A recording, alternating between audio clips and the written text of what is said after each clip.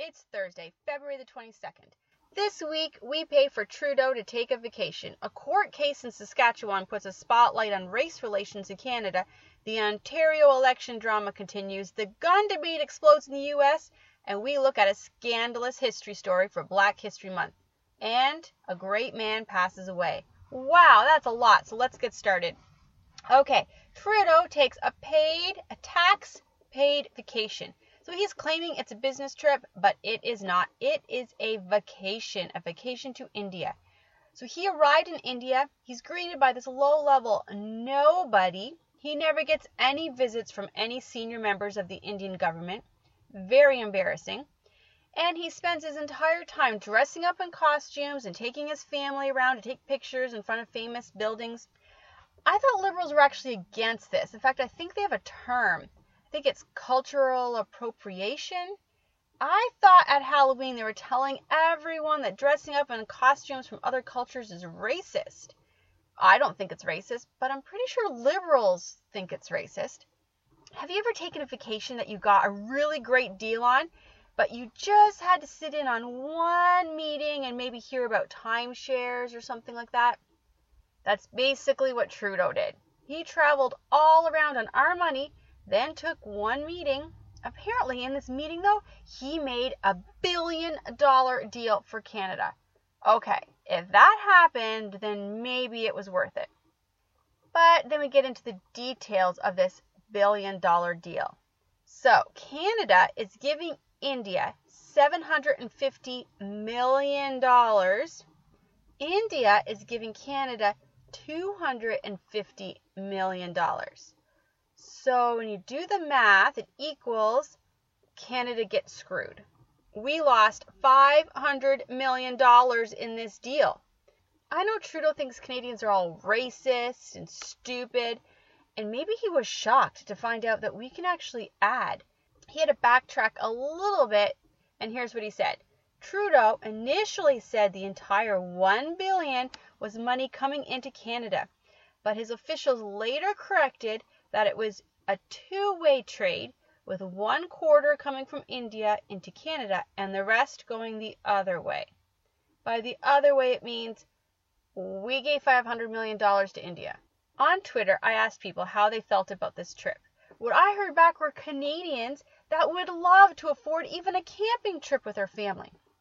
I heard from Canadians who have not gone away on vacation in years, and seeing pictures of our Prime Minister flaunting his tax-paid vacation, it was disgusting to them.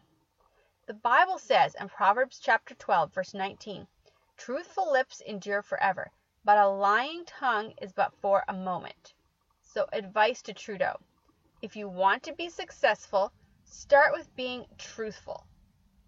Before Trudeau left for his vacation, because that's what it was, he spoke to the press about a court case with a non-guilty verdict in a murder charge. He said he felt sad for the victim's family and that changes have to be made to our justice system. He said, Canada, we can do better. So I needed to look into this story. What story is it that's going to make Trudeau change our justice system? That seems kind of severe. The media said the story this way, and this is a quote. There were sobs of despair and cries of murderer in a Saskatchewan courtroom Friday night as a jury found a white farmer not guilty in the shooting death of an Indigenous man. So here's the actual story. Gerald Stanley was at his farm. He was fixing his fence. His wife was nearby. A group of young men drove onto his property in an SUV. They'd been drinking, and they just came from a nearby farm where they tried to steal a vehicle. They had a loaded gun in their car. So Gerald Stanley grabbed his gun and he tried to get the young men off his property. Things got really, really heated, and at one point, Gerald believed his wife had been hit by the SUV. He tried to reach into the SUV, and in the chaos, his gun went off. He shot a young man, Colton, in the back of his head. Gerald has claimed he never intended to kill anyone. He was flustered, he was panicked, he felt his life and his wife's life was in danger. But even though he felt his life and his wife's life were in danger, he did not use his self-defense because he claimed he never meant for his gun to go off. The story seems to show that maybe Gerald was perhaps guilty of manslaughter. but the Crown charged him with second-degree murder. However way you look at it, that was not second-degree murder. Then came the court case. In our court system, both the defense and the prosecutor can dismiss up to 14 juries for no reason. So while the jury is being picked, the defense and the prosecutor can pass on a jury member for any reason they want. The defense passed on any jury member that looked Native. So the media screamed racist. They forgot to mention, however, that the prosecutor also turned away any white men over the age of 50. So both sides used race. So he was found not guilty. During the trial, the prosecutor's witnesses, who were the other men in the SUV, they all changed their stories. They admitted to being drunk, they admitted to having a loaded gun, they admitted they had tried to steal a vehicle, and they all changed their stories from their original story.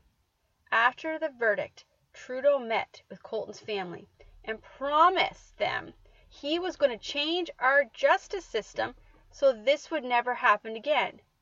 So what would never happen again? It sounds like this farmer was minding his own business when all of this chaos came into his life. He never asked for this. He never went out looking for trouble. Our justice system is older than Canada. It's a system we took from the British. It's worked for hundreds of years, and it does not need to be fixed. So how do we look at this story from a Christian worldview? First of all, any racist comments you hear are from Satan and need to be called out as evil. Don't stand for it. A family lost their son, and that is heartbreaking. The farmer's life was also changed forever. Gerald will never be the same. His reputation will never be the same. He will always be the man who killed Colton. The entire story is sad. When looking at this story, remember how the book of Psalms opens. Blessed is the man that does not walk in the counsel of the ungodly, that doesn't stand in the way of sinners, that doesn't sit in the seat of the scornful. Proverbs chapter 13 verse 20 says, walk with the wise and you will become wise. Walk with the foolish and you will be destroyed. What we can learn is pick wise friends. Don't spend time with friends that are drinking and driving, stealing cars. It's not going to end well for you. Meanwhile, Stephen Harper, do you remember him? Do you miss him yet? I do. He was our 22nd Prime Minister, and I'm going to say, I'm pretty sure, the best Prime Minister Canada has ever had. He has just been named the head of the International Democrat Union. Now, don't let the word Democrat fool you. This is not the liberal American Democrats. This is a group that was founded in 1983 by George Bush and Margaret Thatcher. Stephen Harper said the challenge will always be effectively promoting our conservative values, offering alternatives to the bad ideas of the left, winning elections, and governing well.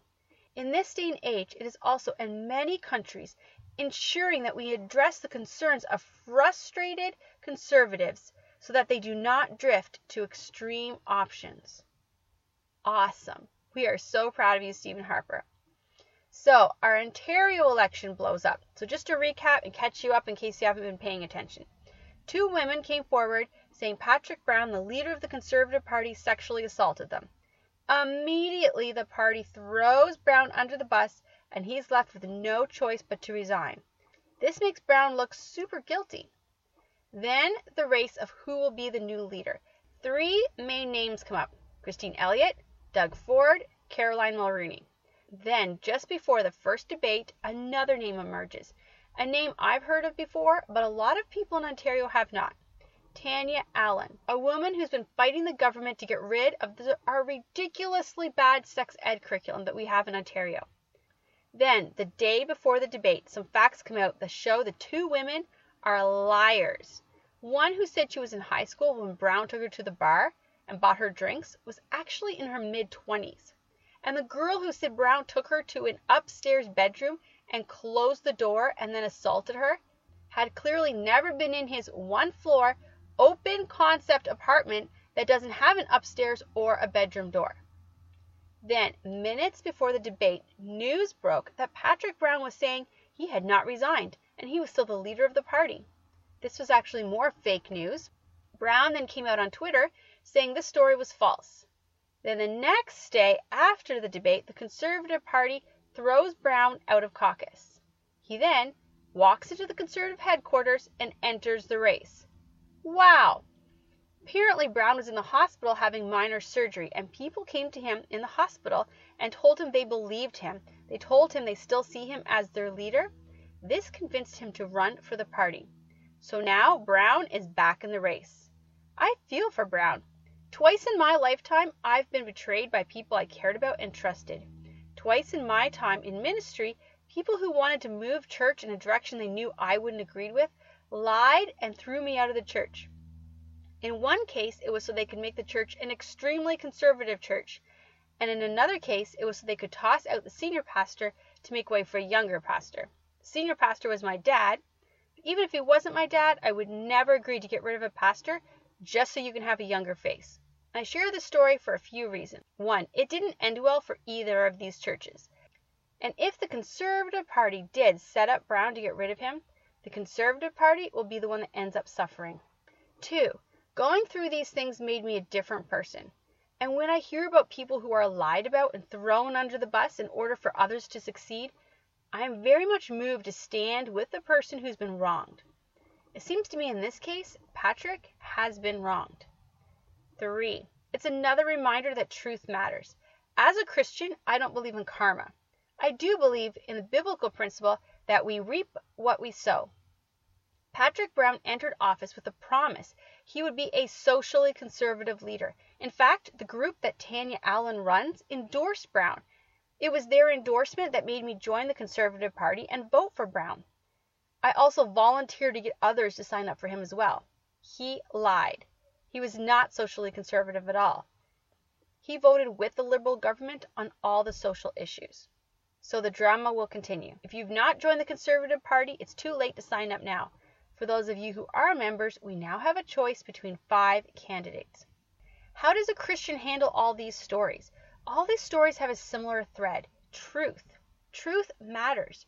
Trudeau needs to be truthful and call his vacation a vacation. And then it'd be nice if he paid for his own vacation.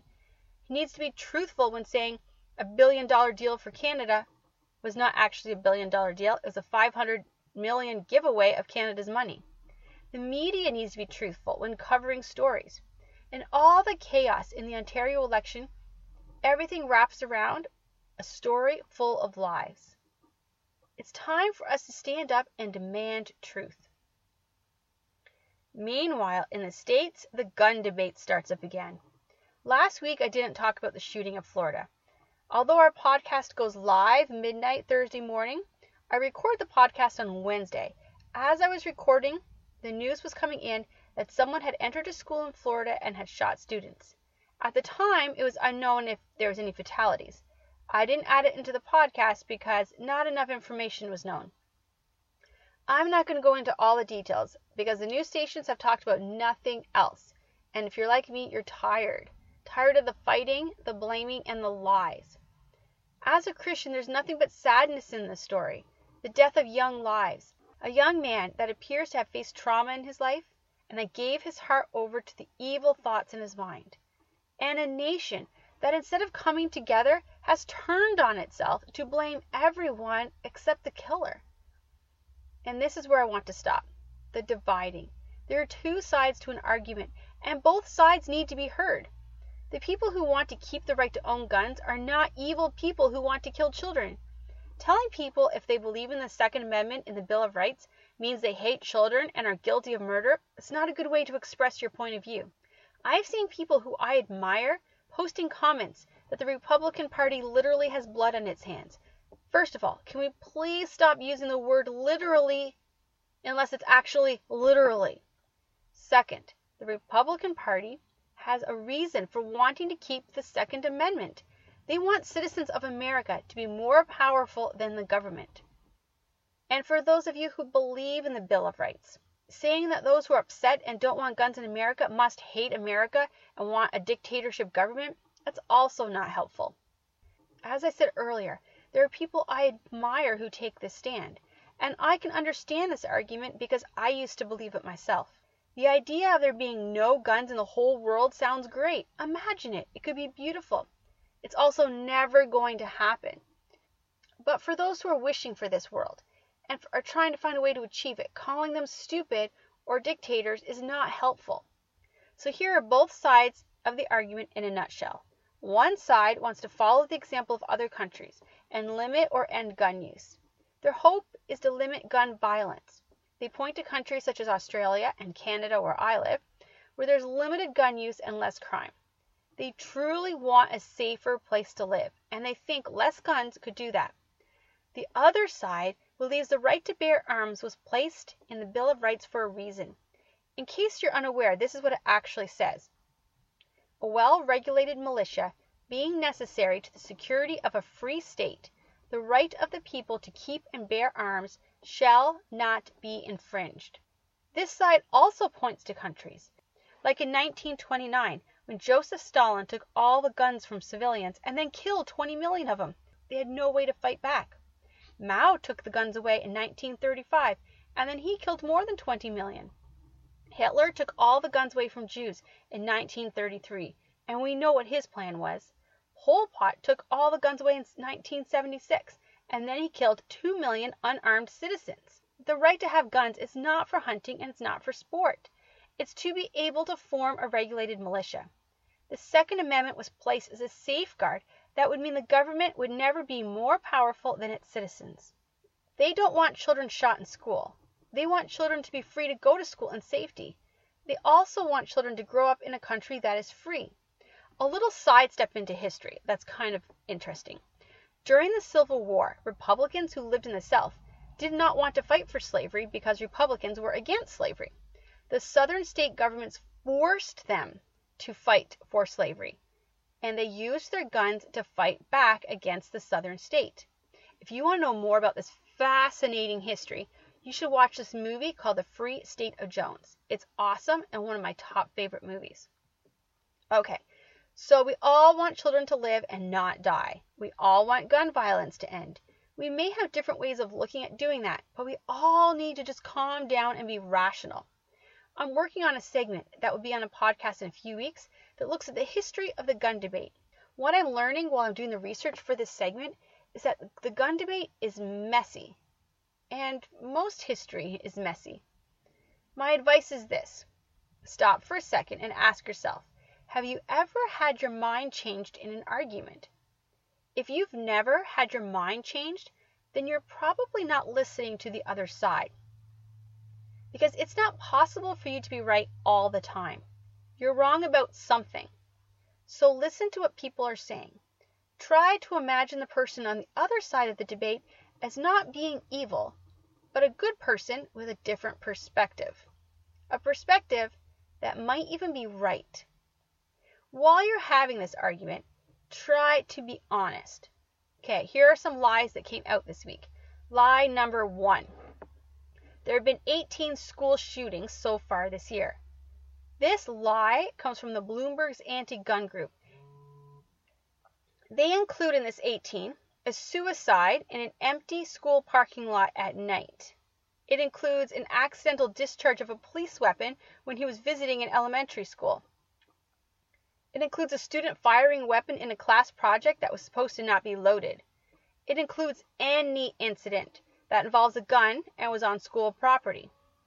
In reality, there have been 3 school shootings this year, which, by the way, is really bad. So just stick with that because it's bad and it's also more believable.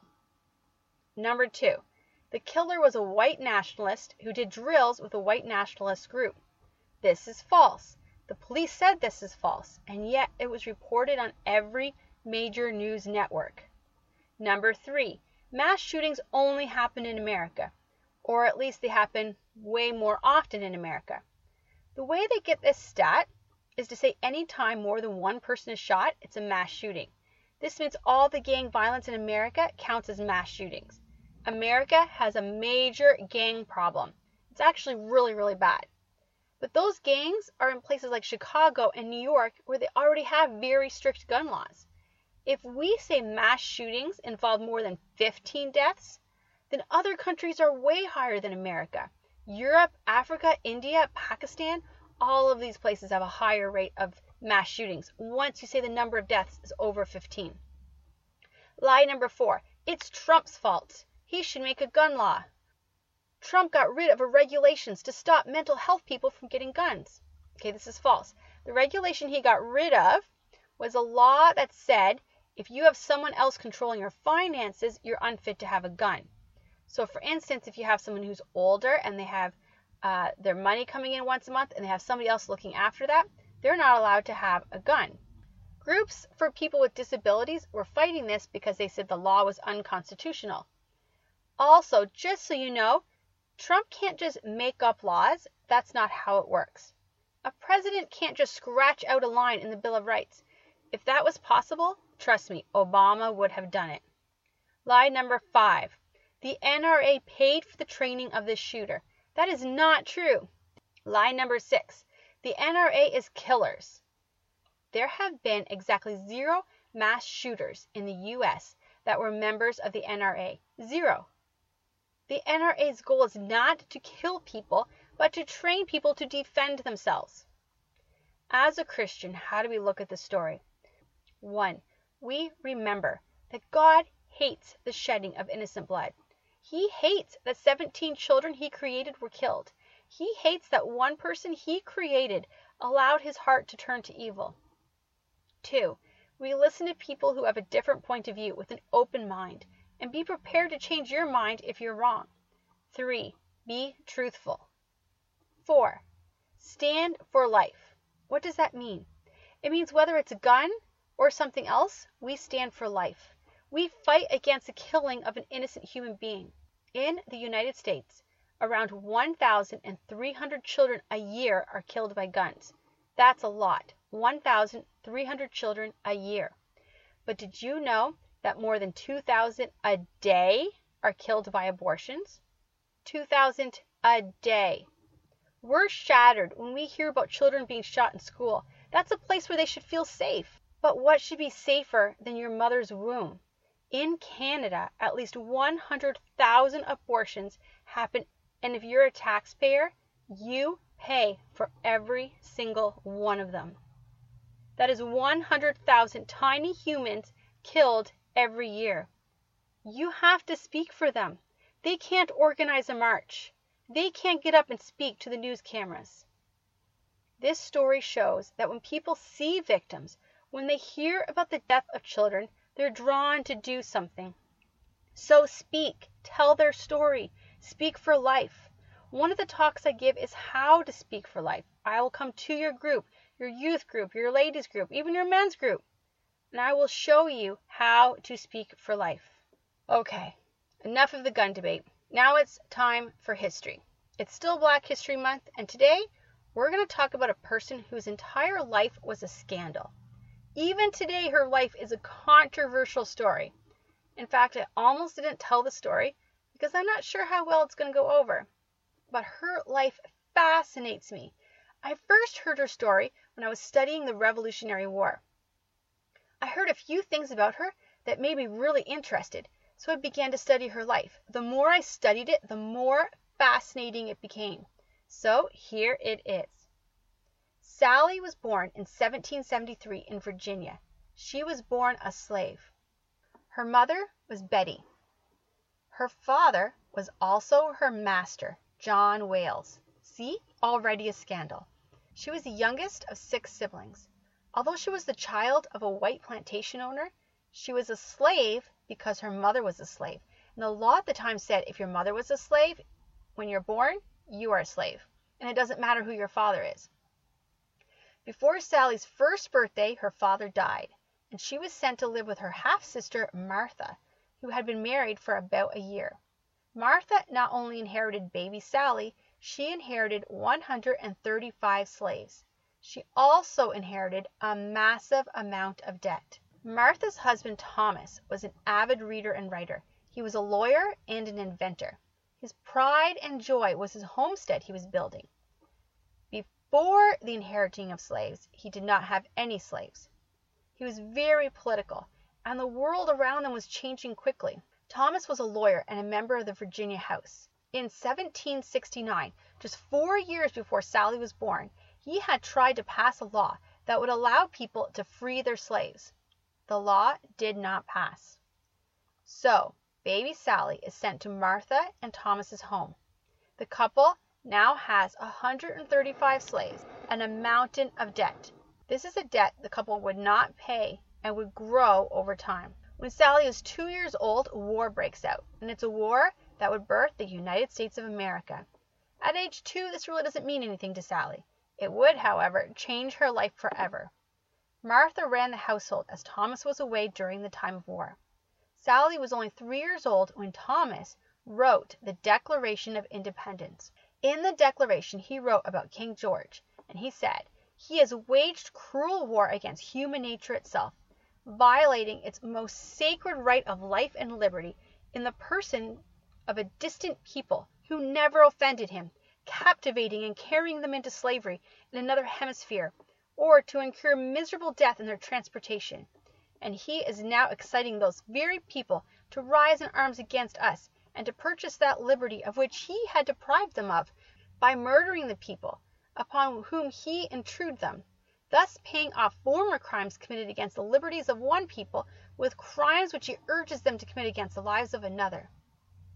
This part that Thomas wrote in the Declaration of Independence was taken out before it was finalized, because people thought it was a paragraph that would be viewed as a way to free the American slaves, including the 135 slaves Martha and Thomas now owned. It would have included little Sally. When Sally was 9 years old, her master/half-sister, Martha, died. Martha had lost 3 children who had all died as babies. Her daughter Lucy was born shortly before Martha died. Martha and Thomas had 3 remaining children: baby Lucy, Patsy, who was a year older than Sally, and Mary, who was 5 years younger than Sally. A year later, the War for Independence ended, and Thomas would be able to return to his homestead. Thomas tried again to pass an anti-slavery law. This time he tried to pass a law that all the new area that was taken at the end of the War of Independence would be slave-free. This would make it illegal to own a slave in the areas that is now Kentucky, Tennessee, Alabama, Mississippi, Texas, Louisiana, and Missouri. The law failed to pass by just 1 vote. In that same year, Thomas left with his daughter Patsy for France. Thomas also took Sally's older brother James with him to France. While Thomas was working as Ben Franklin's understudy, James was in school learning the French cuisine. He became a great chef. When Ben Franklin left France, Thomas took the job as the ambassador to France. This would also change Sally's life forever.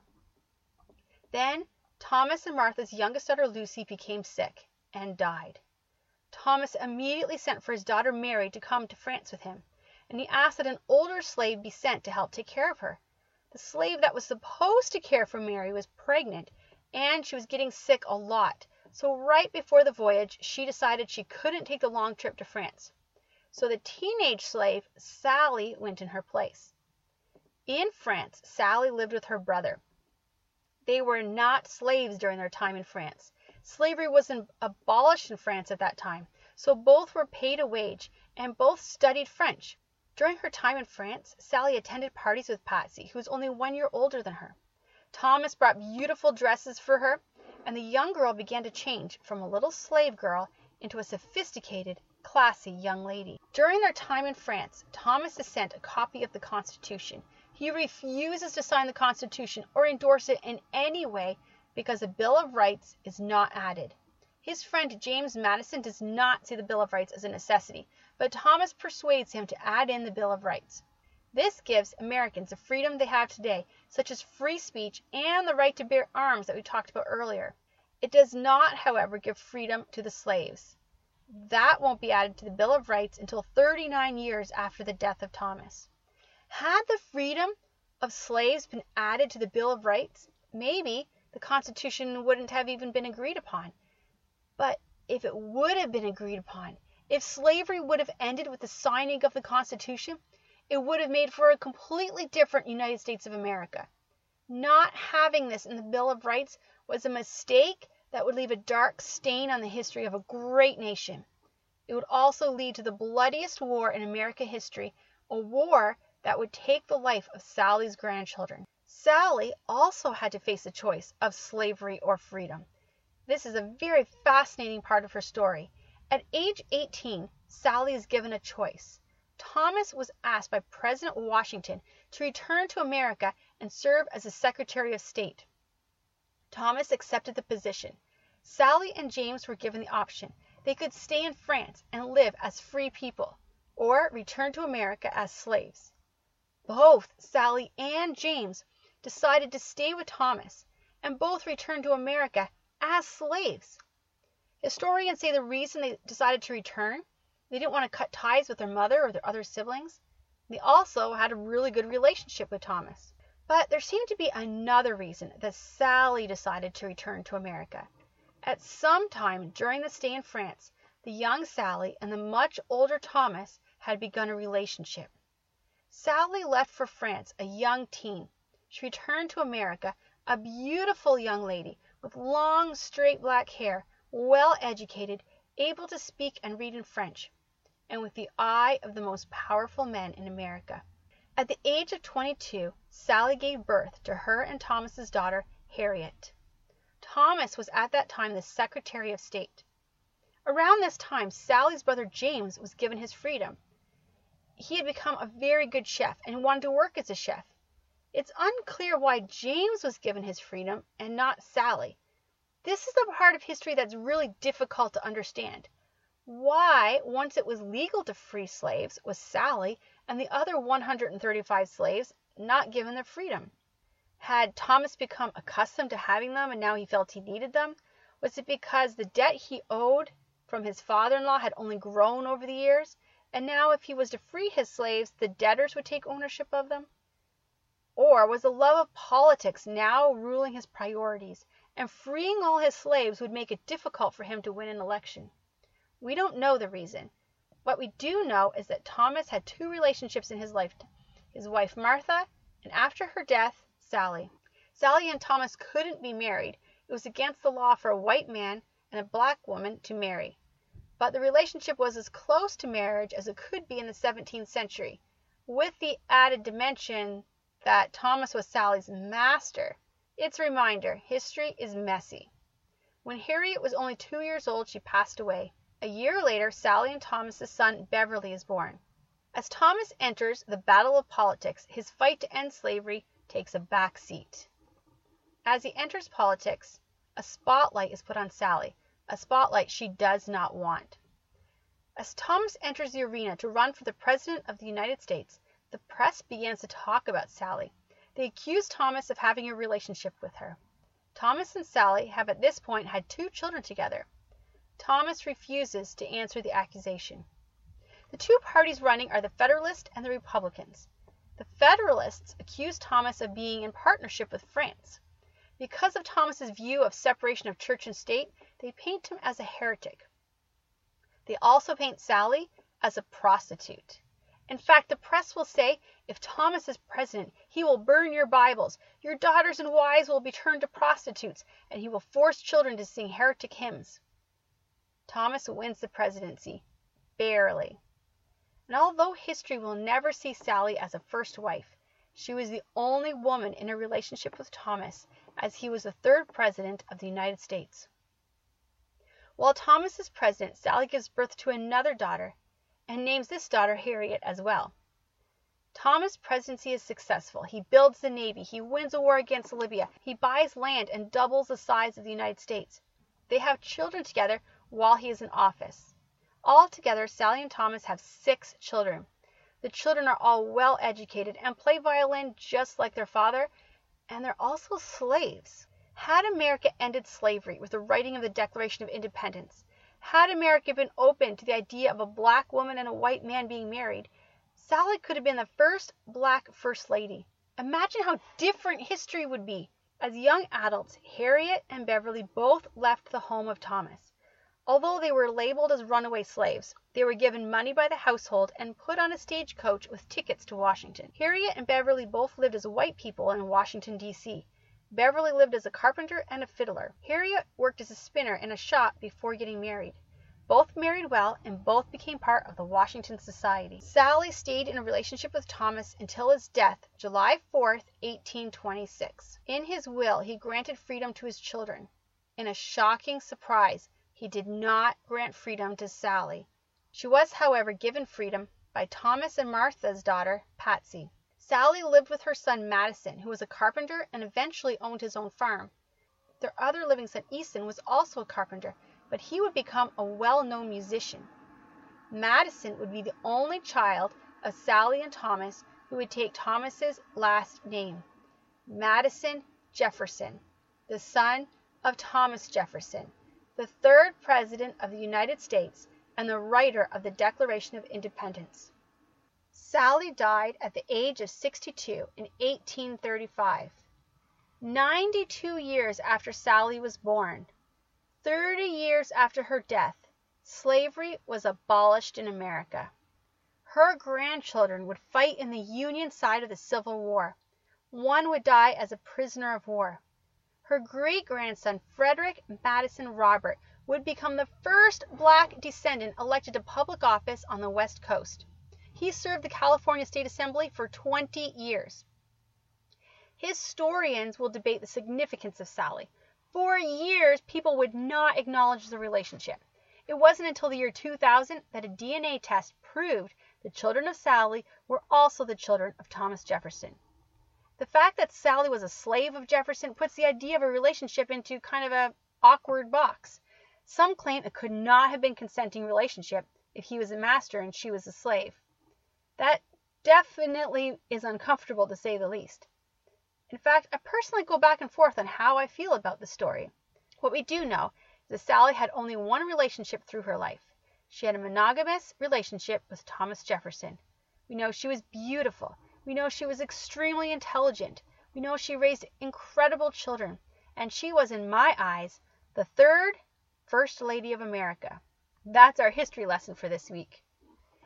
Yesterday, as I was putting the podcast together, I heard the news that Billy Graham had passed away at age 99. I end each podcast with a gospel message. So today, I'm going to read the words from a message Billy Graham preached. We have an idea that we, Americans, are God's chosen people, that God loves us more than any other people, and that we are God's blessed. I tell you that God doesn't love us any more than he does the Russians. He doesn't love us any more than he does the Chinese. He doesn't love us any more than he does the Africans. God doesn't love us any more than any other people. There is no changing with God. There is no partiality with God. The Bible says God is righteous. And there's a lot of you who can't understand the Old Testament when you read it. You know why? Because the Old Testament is teaching one thing. The Old Testament is teaching the holiness and the righteousness of God. You'll never understand it until you understand that God was teaching that he is a holy God. And no sin can come into God's presence because he's holy. God is a holy and righteous God. And the Bible says that God will judge the world.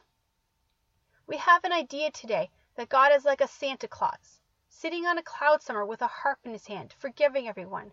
God is not like that at all. God is a God of judgment. He is a God of righteousness and holiness. And the Bible says here that he will not wink at sin. You think that you can get away with your lying. I'll tell you, you cannot. You think you can get away with your cheating. I tell you, you cannot. You think you can get away with your adultery, your jealousy, your sins, and the lust in your heart, and the evil thoughts that you have, and the evil moments that you have. I tell you, God says we will be judged. The Bible says all have sinned and come short of the glory of God. I am a sinner, and you are a sinner. Every one of us is a sinner in God's sight. The Bible also tells us that God is a God of love. For God so loved the world that he gave his only begotten Son, that whosoever believeth in him should not perish, but have everlasting life. The Bible tells us God commended his love towards us, and that while we were yet sinners, Christ died for us. The Bible tells us that because God is love, he created man. Why did God create us in the first place? He put us here, and he created us because he is love, and he wanted to have an object to love. And so he created the human race. We were perfect, and we had fellowship with God. Adam and Eve walked with God in the cool of the day. They were friends.